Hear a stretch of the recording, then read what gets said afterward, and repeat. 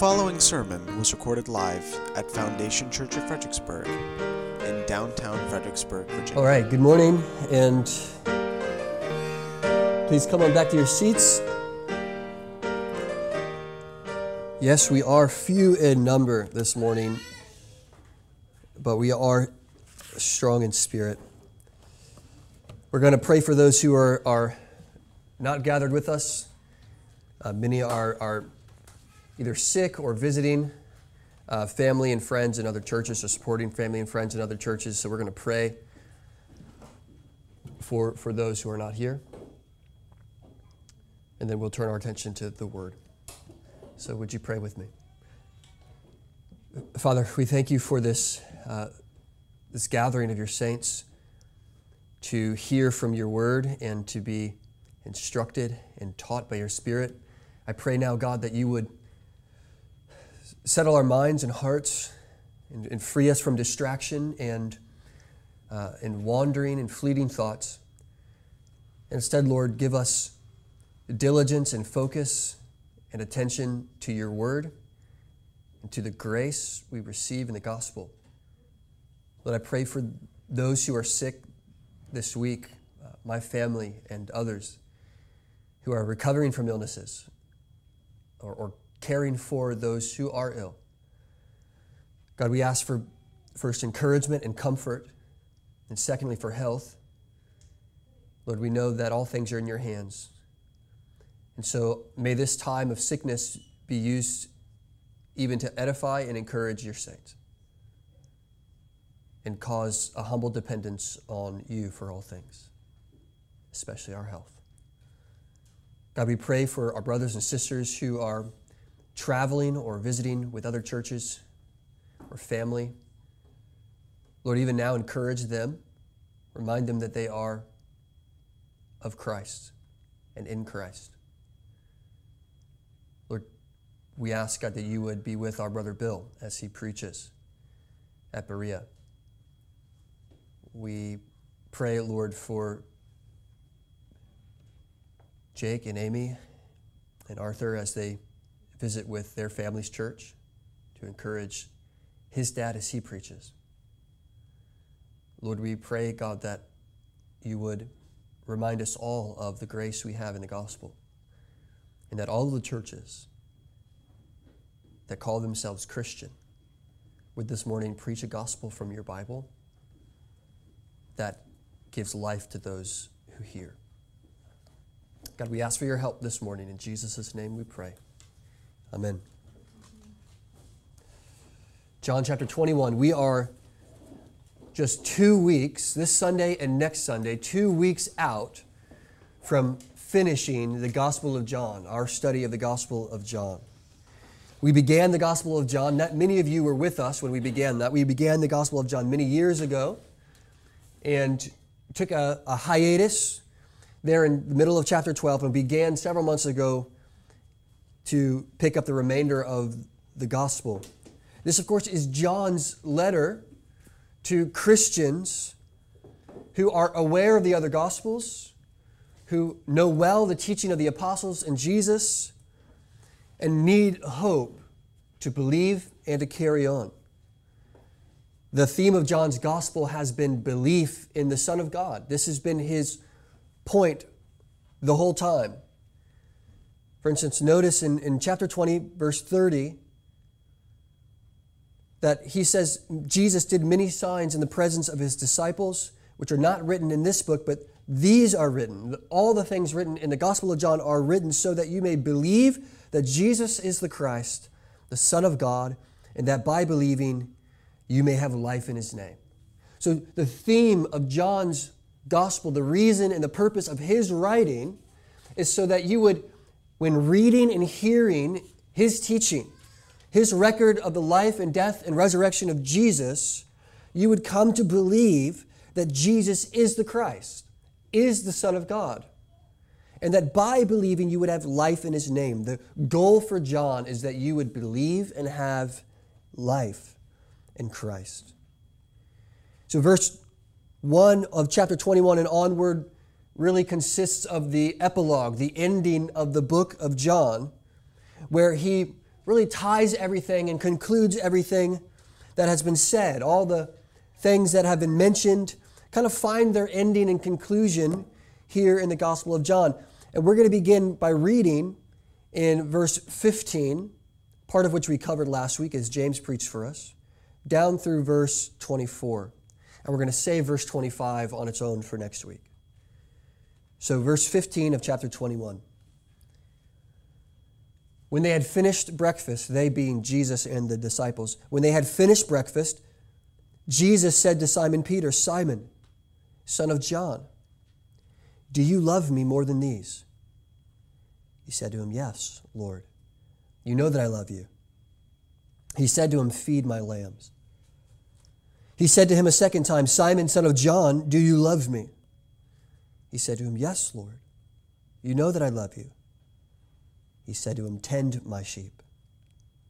He said to him the third time, "Simon, son of John, do you love me?" Peter was grieved because he said to him the third time, "Do you love me?" And he said, "Lord, you know everything. You know that I love you."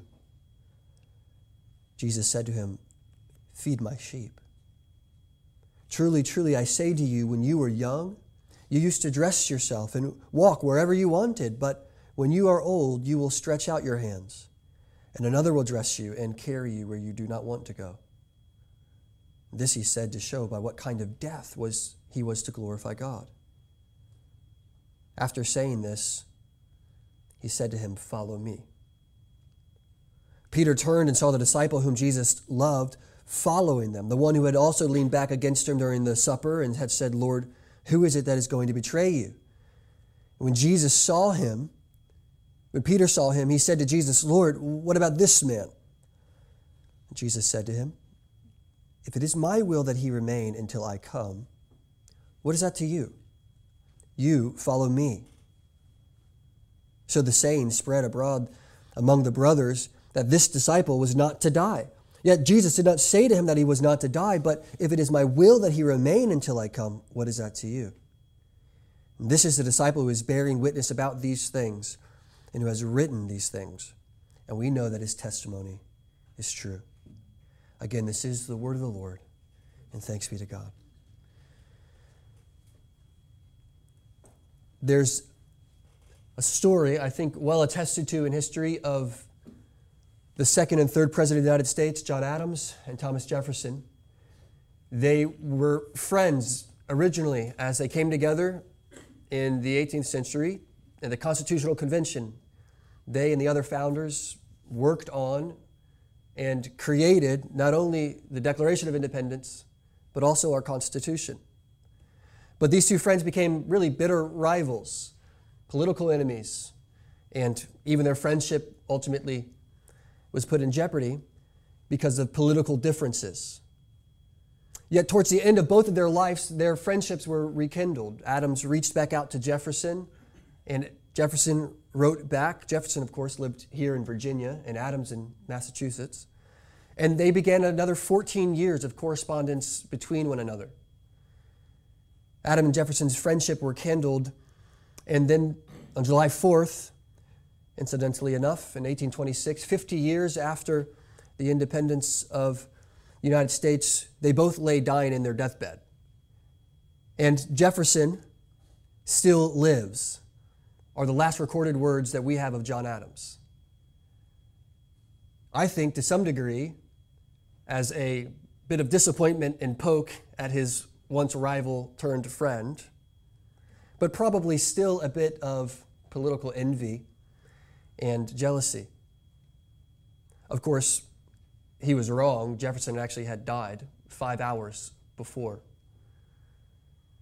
The point here is that both men, great men, with all of their faults but all of their accomplishments, on their deathbed, as they considered their legacy, as they thought about what it meant to be alive 50 years after the founding of a new republic, to think about all that they have done and gone through, and even now considering their own fate that lied before them on the very eve of their death, their minds, at least John Adams' mind, turns to Jefferson. And he thinks of his rival and his friend. And of course, we may interpret that all sorts of ways.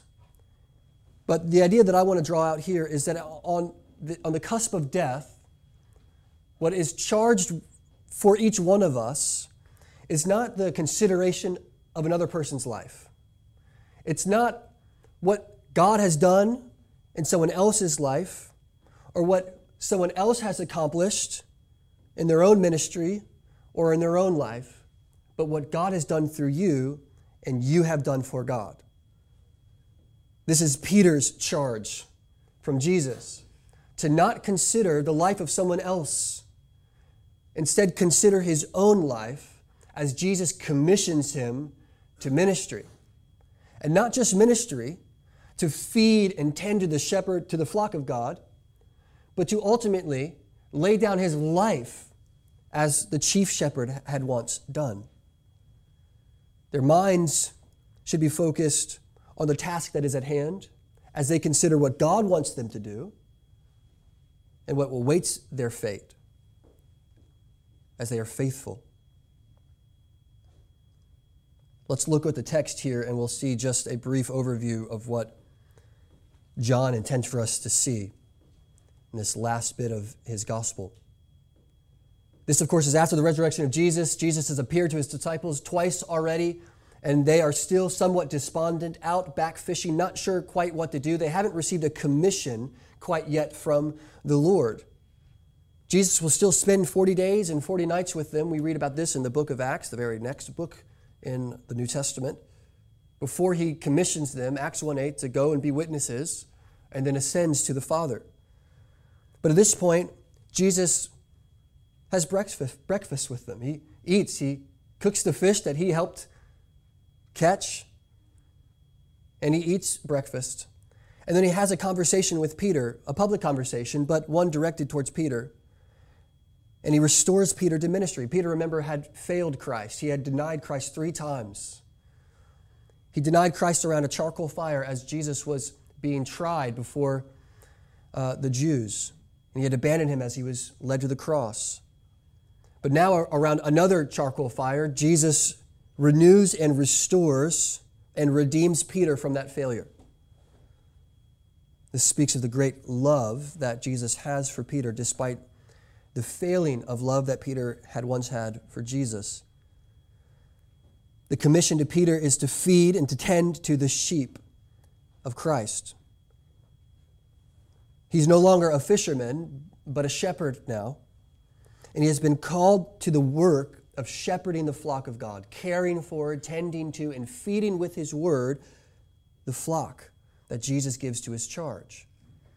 And Peter will remember this calling as he writes to his own congregation in 1 Peter chapter 5 and charges the elders there among them to shepherd the flock of God, to do so with humility and with eagerness, not with domineerance or with pride, because he is to model the chief shepherd who lays down his life in humility for the sheep. But Jesus goes on, and in verse 18 we see that Jesus tells of Peter's coming death. He says, "When you are old, you will stretch out your hands, and another will dress you and carry you where you do not want." This is in contrast to the freedom that we often experience in our life as youth. The older we get, the more responsibilities we have, the less freedom and flexibility in our lives. As you grow and you get a job, you no longer can take random vacations and road trips across the country. Unless, of course, it's a pandemic and you work from home, and then this illustration doesn't hold up. When you have kids or a pet, you no longer can leave without first caring for the responsibilities at home or making arrangements for their coming along with you. Certainly, as you have responsibilities and commitments to a body of Christ, your absence from the body over time can harm that. And so there's a greater responsibility that comes with growing up, with maturing. Borrowing this idea, Jesus says at one time, Peter, you were free to go and to do whatever you wanted. He's not here just speaking of youthfulness, but actually speaking of the freedom that comes when you are outside of the bonds and the responsibilities of Christ's charge.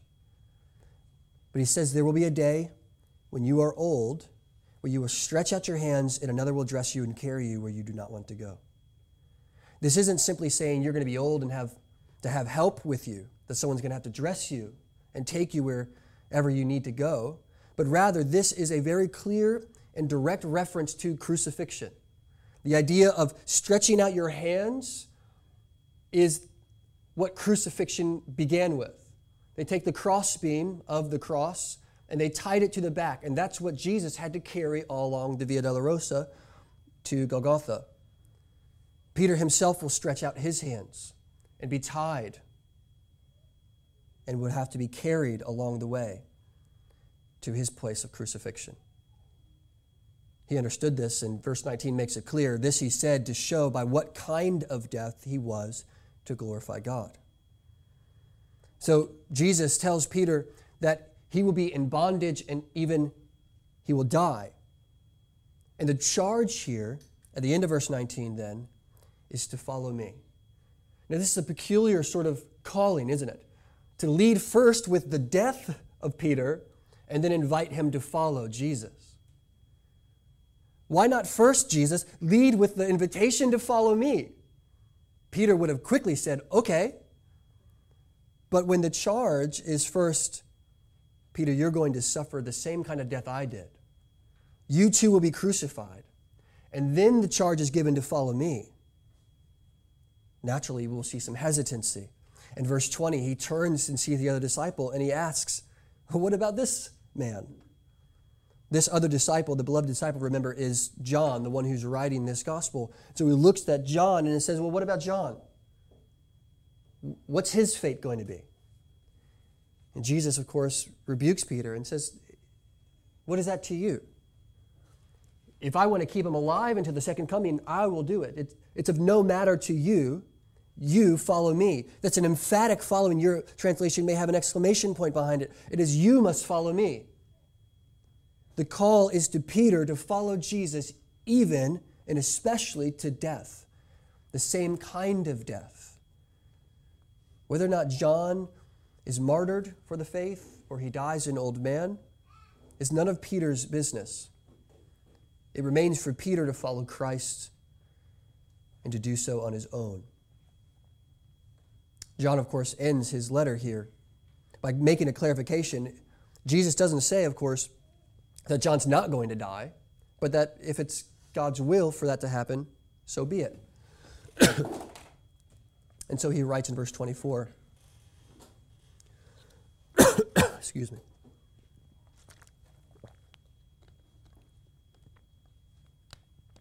We know that the testimony is true.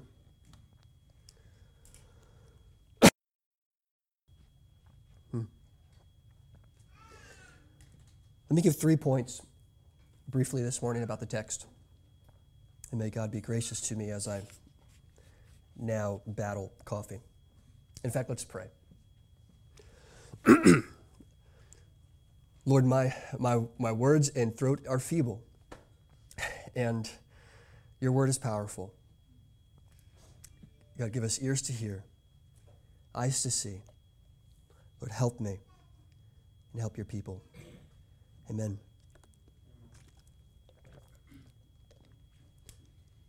The first thing I want us to see is that Peter is called to faithful ministry in life and faithful witness in death. He's going to be called to be a faithful shepherd in life and a faithful witness in death. His job as a disciple isn't over.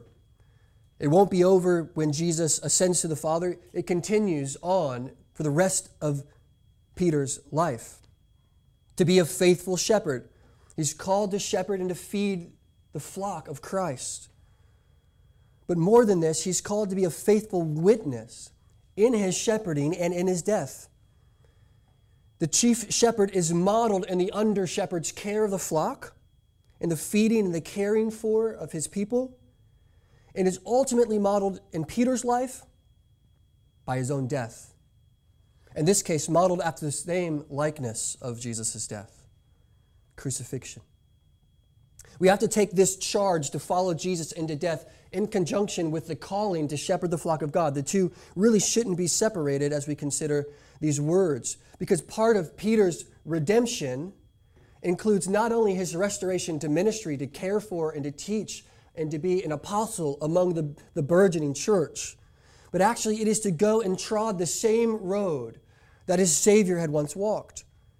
He must not only feed and shepherd Christ's flock by modeling the prophetic ministry of Christ's work, that is the word of God that goes forth, preaching and declaring and proclaiming the gospel, the good news of Jesus to all who would hear, but he is also called to the faithful obedience that is required of him unto the very end. The difference is, this time Peter will not falter in his obedience to Christ like he had in the court.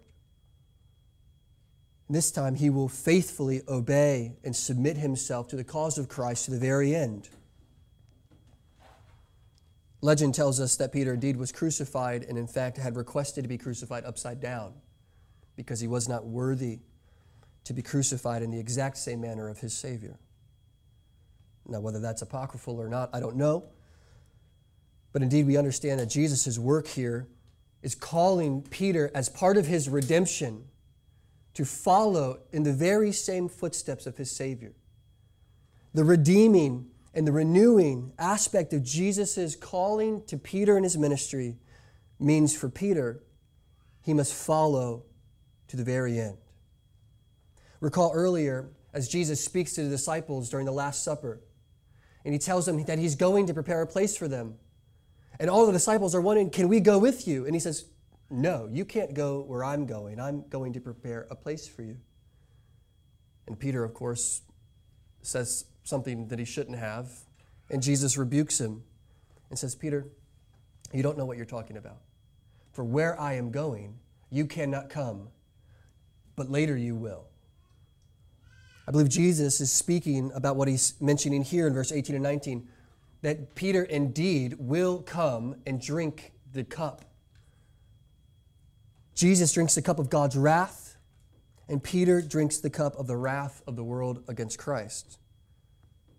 Jesus does so sacrificially to provide an atonement that redeems Peter, and Peter does so to set an example for all those who would come before him.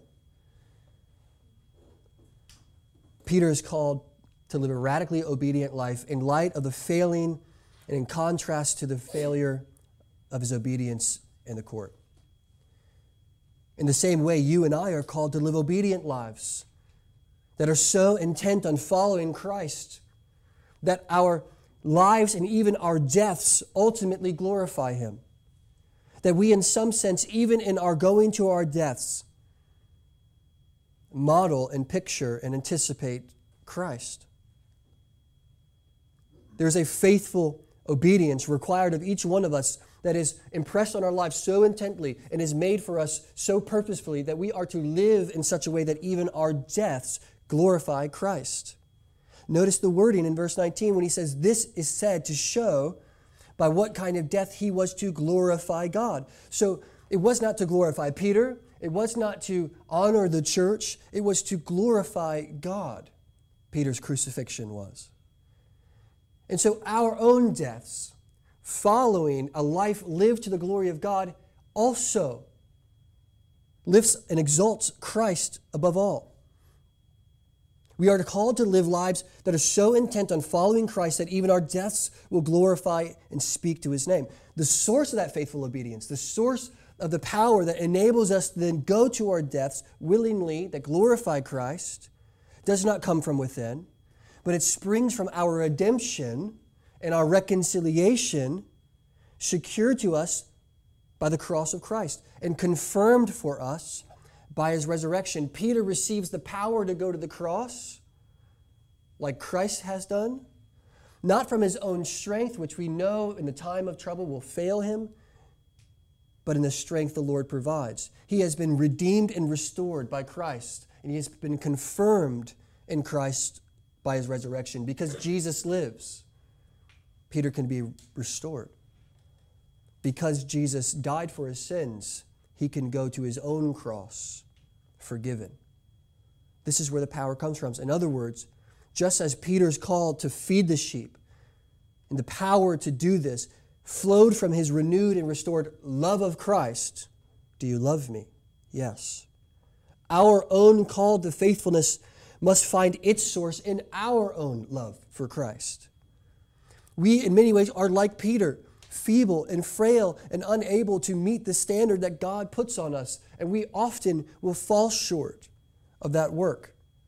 But when we are restored and redeemed and we see in the cross our own renewal to the work and the purpose that God has for each one of our lives and our lives collectively as a church, we love Him and we move forward in consequence of that love. So the question remains then, how can your death glorify God? How do we think about our death, as morbid as it may seem, as the means by which God is continued to be glorified? Well, our death glorifies God when our lives glorify God.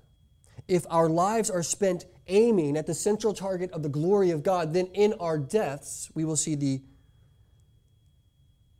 exaltation of Christ. And yes, though many of us may not actually become martyrs or be asked to lay down our lives for the cause of Christ in the same way Peter and of course countless others have done, listen, friends, our deaths are made to glorify Christ because our lives as Christians and disciples are characterized by, or should be characterized by, a total commitment and sacrifice for Christ. What it means to be a disciple means that we are willing to lay down our lives for whatever cause Christ calls us to. We are willing to live as sacrifices for the glory of God. Paul picks up this theme in Romans chapter 12, that we are to be living sacrifices, crawling up on the altar to be consumed by the Lord. Our lives are living sacrifices, and this is our spiritual worship, he says. So our lives are a foreshadowing of our death in which Jesus is glorified. And by death, we don't simply mean in the kind of death. Many of us, I pray, may go faithful, peaceful, surrounded by loved ones, though this may not be the case for all of us. Yet it is the ending to our earthly lives marked by sacrificial love for Jesus, fervent care and compassion for His kingdom, and faithful obedience to His word that typifies all that makes Christ glorious. And so when our life glorifies God, then in our death, He is crowned King. Paul tells this as much in Philippians when he tells us that to live is Christ and to die is gain. How in the world can dying be gain unless our lives are centrally characterized by living for Christ? If to live is Christ, then to die is gain. We gain what we most prize in this life, Christ. That's what it means to be a faithful and devoted Christian. No matter what kind of death we end up dying, martyrdom or peaceful, our deaths will glorify Christ when it is the end of the earthly life characterized by one that is lived for His glory above all things. And so, friends, let us live as though we would die for Christ. Let us live that we would die for Christ. This very moment, let us live that we would die for Christ. Not because we may earn some special blessing in heaven or have a bigger room in the mansion or an extra jewel in our crown, but because He has died for us. It is He who has set the example, who has gone forth in our place so that we may, in laying down our own life for His cause, bring glory and honor to Him above all things. If you live as though you would die at any moment for Christ, live in the reality that He has died for you, you bring glory to Christ. You bring glory to Christ in this life now and in your death and in the life to come. I think that's a lesson for us as we consider Jesus' charge for Peter here in the last moments and days of His own being with His disciples. He calls him to follow into faithful obedience into death. Peter will remain alive after this for something like another 30 years. If we take this around the time of 33 AD, the writing of John sometime around 90 AD. That's 60 years. Peter, by this point, has been dead for close to 30, but has lived another 30 after this statement. So a long and fruitful ministry, but one eventually that lands him in Rome, crucified under Nero, one of the greater persecutors of the early church. And then his legacy then is recorded for us. His death glorifies Christ.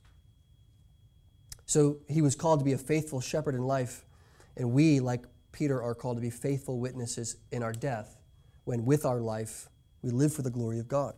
The second point here is more of an excursus, or an aside. It's one on personal discipleship, because there's an aside here that he makes when Peter in verse 20 turns and sees the disciple whom Jesus loved, follows them. That's John. And Peter saw and said, what about this man? Jesus says, it is my will that he remain until I come. What is it to you? You follow me. So I want to just speak here on, I think, what the lesson for us is, and that's a lesson about personal discipleship. I don't know the motivation behind Peter's question here. I don't know if it's out of curiosity, he's genuinely interested in his brother John, or maybe jealousy. I wouldn't go so far as to say John and Peter had a rivalry, but certainly they argued among each other all the time, among who would be greater in the kingdom of God. And so perhaps there's something this, even on the cusp of his own repentance, that he would turn to John and say, well, what about John? So whether it's by curiosity or jealousy, we're not told, but through Peter's question, we're taught that there is a significant work and focus on personal discipleship. Jesus' answer is, consider what I have called you to do. You follow me. It's an emphatic statement meant to rebuke gently, but meant to rebuke Peter, as he has done many times before. Because, friends, it can be a very dangerous thing to compare ourselves to other people, especially as Christians. It's very dangerous and unwise to become overly concerned with the discipleship of another person. It's easy to try to stack ourselves up against the discipleship or the faith or the walk of another Christian, to look over and see how well they're doing in their family worship, how well they're doing in their Bible reading plan, how well they're able to take care of their children, how much they're able to share the gospel with other people, how fervently they're able to pray in public. This reminds me of a part of the story in C.S. Lewis's Chronicles of Narnia, specifically in The Horse and His Boy. There's a young woman named Aravis, and early on in the book she escapes to spend time and to go with others to Narnia. And in order to escape, she has to trick a slave girl that goes out with her. And that slave girl ends up getting beaten as she's found and comes back without Aravis. And so Aslan, in his own way, really chastises her and helps her understand the consequences of her actions. And she asks what might happen to that slave girl afterward. What will become of her? Will any more harm come to her because of me? And of course, though her question seems innocent enough, I think it came from a place of pure interest. Aslan's answer to Aravis is similar to that of Christ. He says, "Child, I am telling you your story, not hers. No one is told any story but their own." And it's such a remarkable truth, isn't it, that not that we have to ignore one another or only look out for number one, but that the call of Christ, as much as it is corporate, is still very personal. Our faith, of course, it's not private, but it is personal. And that each one of us have and experience an individual call to the worth and the beauty and to the gospel of Christ. And it is to that calling to which we must first be diligent. No one is told any story but their own. Now, we may be able to see by God's grace how God is using others in our lives, and we may then be told their story after they are gone, but it is not our own business to care for and to be preoccupied with the story of others when God has called us to spend time on our own. Jesus says to Peter, what is it to you if he doesn't die until I return? You follow me. Well, the charge is the same to both you and I, to stop looking around and comparing ourselves to others, to take an over-interested concern in the life of others. Because with that comes usually judgment, comparison. This is not to ignore the beautiful fellowship we share together in Christ. In our covenant, we commit to know each other well enough to be able to speak into each other's life. That's not what Peter is to reject here. We're not to neglect our care and service to one another as if we were to worry about ourselves only. That's not the attitude. See, Jesus has already commended the disciples to each other's care and accountability. Think about Matthew chapter 16 and verse 18, or chapter 18. We are to consider each other's lives. We are to examine and judge one another by the word of God. We are to call each other out in sin. But when we compare ourselves and worry about what God is going to do with somebody else to the neglect of our own calling, that is when we've gotten ourselves in trouble. And so rather the lesson for Peter, and therefore for us, is that we must never neglect or attempt to lessen the personal demand of Jesus on each of our lives individually. What we do when we cast our eyes off of our particular calling onto others, to examine it, to question it, to judge it, and to compare it to our own, is we begin to lessen the demand of our personal calling. Jesus calls us. He demands us. He places a calling on us to live in a particular way. And when we compare ourselves with others or look to others, we begin to drift out of our lane. What He has for one of us may not be the same for another. Husbands, it's good to consider the marriages in our churches and to learn from one another. But it's dangerous when we can begin to compare our job as husbands and our success in our marriages to another. For we don't know what God has brought that marriage through to strengthen it or to cause it to be weak. Mothers, we must never look at the family across the aisle and think because their kids can sit quietly in service and yours can't, that you must be doing something wrong and you must be failing Christ. Friends, we have to consider what it means that God has called each one of us to His own particular purposes. Yes, we share in a mission together, but He has put each one of us on our own particular path that we are called to be faithful to. For some, like Peter, it will be faithful obedience to death. And some, like John, it'll be faithful obedience into old age.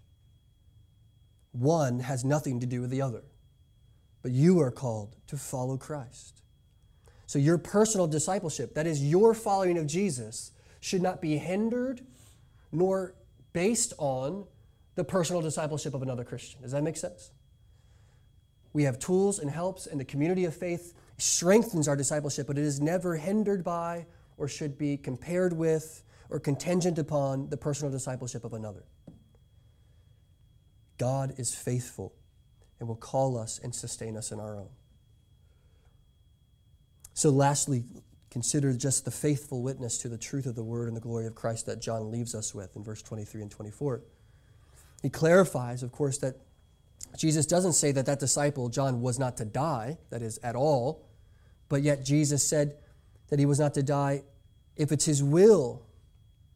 So he wants to clear that up. Apparently there's some rumor spreading that John wasn't going to die until the Lord comes again. And so John, of course, is in old age now, and so there's a fervor being picked up probably about what's going to happen when John dies. And there will be, of course, a disappointment when he does die and Jesus hasn't returned. So he clarifies. No, Jesus didn't say, I'm not going to die. He says, if it's my will that I don't die until He comes, what is that to Peter? He clears that up.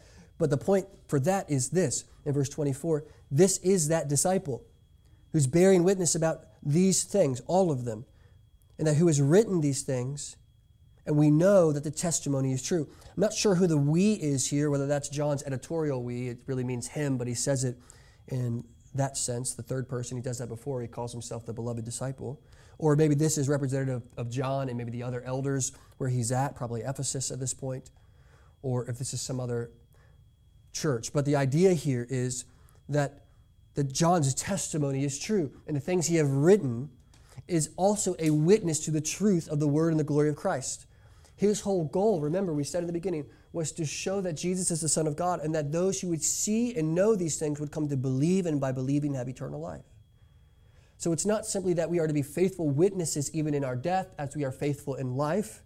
And it's not simply that we are faithful to our own calling of personal discipleship to Christ, but that we also must in all things be faithful witnesses to the truth of the word of Christ. That central to our discipleship is Christ and his teaching, which glorifies Christ in all that we say and do. We know that his testimony is true, that the testimony of John's, because of his life and because of the record of Jesus' life, death, and resurrection, we know that it is true, and on the basis of that knowledge, have life in his name.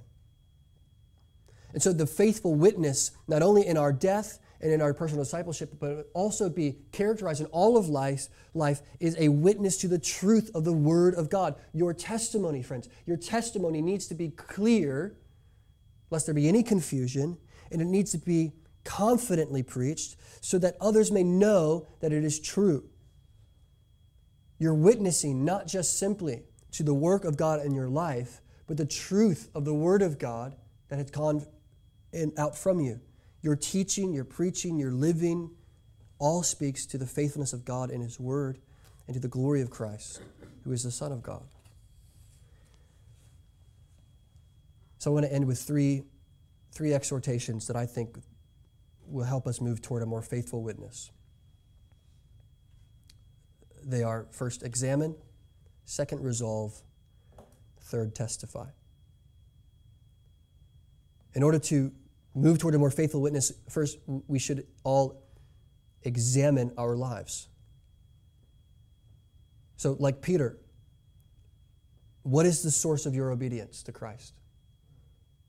Like where does your obedience, your willingness to read the Bible, to come to church, to do good, to serve others, to show up, where does that come from? There's lots of places where really that can come from. But there's only one place where Jesus says it must come from. It is from the love we have for him. Peter was called to tend to his sheep because he has been restored to the ministry through the love of Christ. He has been called to follow Jesus unto death and glorify him in his life and death because he has been called to love Christ. All of this must be the main source of our obedience in all things. Whatever else we find as a source, as a motivation, must be set aside. Only love for Christ can be the true obedience to our true source to our obedience for Christ. There are many good social tools that we can use, that we can leverage, that work for our good, but it is our love, centrally our love for Christ, which must motivate us to serve and obey him. You cannot love Christ out of envy. You cannot love Christ out of deceit. You cannot love Christ out of a spirit of pride. You cannot love Christ out of a spirit of rivalry. You can only love and serve and obey Christ if your heart and affection has been set on him and his glory alone. So friends, examine in your own heart and life, what is the true source of your obedience? Why are you here? Why do you do what you've been called to do? Secondly, examine whether or not you can say with Paul that to live is Christ and to die is gain. That is the attitude of your living, in the small and the big, is the attitude of your living a worthwhile, headlong resolution to live in such a way that your life would be poured out as a drink offering, that you would be a living sacrifice, so that even in your death, you would say, I have a greater reward, that is Christ itself. That's the kind of witness that Christ compels us to live. To live is Christ and to die is gain. Can you say that? Is each decision and each day marked by a resolution to live in such a way that if you were to die, it would bring glory to Christ and you would gain fullness of joy in his presence? And lastly, examine whether or not you are more concerned with your brother or sister's discipleship than your own. This is easy for me in ministry to look at all the other successful churches, the numbers in the seats, the numbers of baptisms, the kind of preaching, the faithful and powerful messages that others can preach. But that's not simply all. Motherhood, parenting, work, Christian living, Christian disciplines, all of these are easy ways for us to begin to become more concerned with our neighbor than with ourselves. So examine your own heart truthfully. Are you more concerned with your brother or sister's discipleship than your own? Again, to reiterate, it's not that we don't care about the discipleship of our brother and sister, but that we are not to be more concerned with it to the neglect of our own. You follow me, he says. So we have to examine, among other things, where the source of our obedience comes from. If we can live fully with the attitude with Paul that to live is Christ and to die is gain, and that we with Peter would focus on God's calling for us rather than on his discipleship of another. Secondly, toward a more faithful witness, we must not only examine but also resolve. We know in many ways that Christ has called us to suffering. He's called us to obedience. And so, friends, let us resolve ourselves to that end. We may not know the way we would die, like Peter seems to know. We certainly do not know the hour of our death, but we know that death is inevitable. We know that each one of us will face judgment. And so we must resolve ourselves to live in such a way that when to die is gain, we will stand before judgment and we will, with Peter, hear, "Well done, good and faithful servant." When you resolve yourself to live the kind of life and prepare yourself to die the kind of death that honors and glorifies Christ, you will manifest great love and affection for Christ that others will come and welcome to Jesus. So begin with examination, but move towards resolving. Resolve yourself to not care more about the person's discipleship than your own. Resolve yourself to live in such a way that even if you were to die today, you know that your life has been poured out as an offering to Christ, as a living sacrifice and spiritual worship, and that your life has been given to Him, and you have earned and gained all things in your death. Resolve now to those ends. And lastly, friends, toward the more faithful witness, testify. That is, open your mouth and proclaim. Not only with your lives, display the kind of work that Christ has done in your hearts, but go in your life and preach and proclaim the gospel, whether it's to your neighbors, your coworkers, your family, your friends, your fellow students, your boss, your employers. Preach and testify to the truth of God. Like John, preach and write and record and say and declare all that you know about Jesus, so that those who hear you and see you will come to know that your testimony is true. If your life is lived for the glory of God and you preach the glory and the gospel of Jesus, others will come to know the testimony that you say is true as God brings them to Himself. But who ultimately is our lives and death to be known? Christ surely knows them. God surely knows them. But the testimony of our lives is not meant as a record for Jesus, who knows all things, but it is meant as a record to those around us, to the world. Our lives are to testify to the world of the glory of God. In the midst of the world, our life and death glorifies God as a way to show and give thanks and to display the glory of God. If you are redeemed, your life must say, Jesus became like me, suffered in my place, rose from the dead, and by faith I have received the full assurance and pardon of my sins, and I now walk in faithful obedience, empowered by the Spirit. To the unbelievers, your life says that if you want to be freed from sin and bondage of slavery, if you want to walk faithfully with God and be reconciled, no longer as an enemy but as a child of God, you must turn like I have to Christ. Give yourself to Christ. Believe in Christ. Live for Christ. And then when you die, your life would not be in vain, but you would gain the very treasure and the very precious jewel of your life, which is Christ. So your life is to be lived in the midst of the context of this world, who will see it and come to see and know Christ because of it. So those three exhortations are to examine, resolve, and testify. Our whole lives, friends, must be spent to this end. Our goals, our ambitions, our expectations, our plans laid must be that we would follow Christ. Whatever track and path he has placed us on, whether it leads to death or old age, must be to the glory of Christ. Amen. Let's pray. Thank you, God, for Jesus and his calling each one of us. Lord, you sent him to die, and in his death he has ransomed each one of us from sin. And in so doing, Lord, he has reconciled all those who by faith look upon the cross for the forgiveness of their sins to you. And we are now children, sons and daughters of God, and have and receive the many blessings of being numbered among the family of God. Would our lives then reflect that truth? Help us, Lord, to know and be convicted of this truth, that we may live in faithful obedience and ardent zeal and a true, willing, sacrificial life that honors you in all things. We will fail, God, but you have sent your Son and your Spirit to teach us, to sustain us, and to guide us. We pray now as we continue to sing in Jesus' name. Amen. All sermons are released under a Creative Commons, non-commercial, no derivative 3.0 license.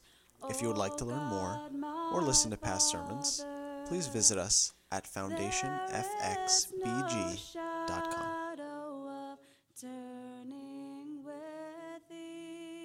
May the God of hope fill you with all joy and peace in believing, so that by the power of the Holy Spirit you may abound in hope. Amen.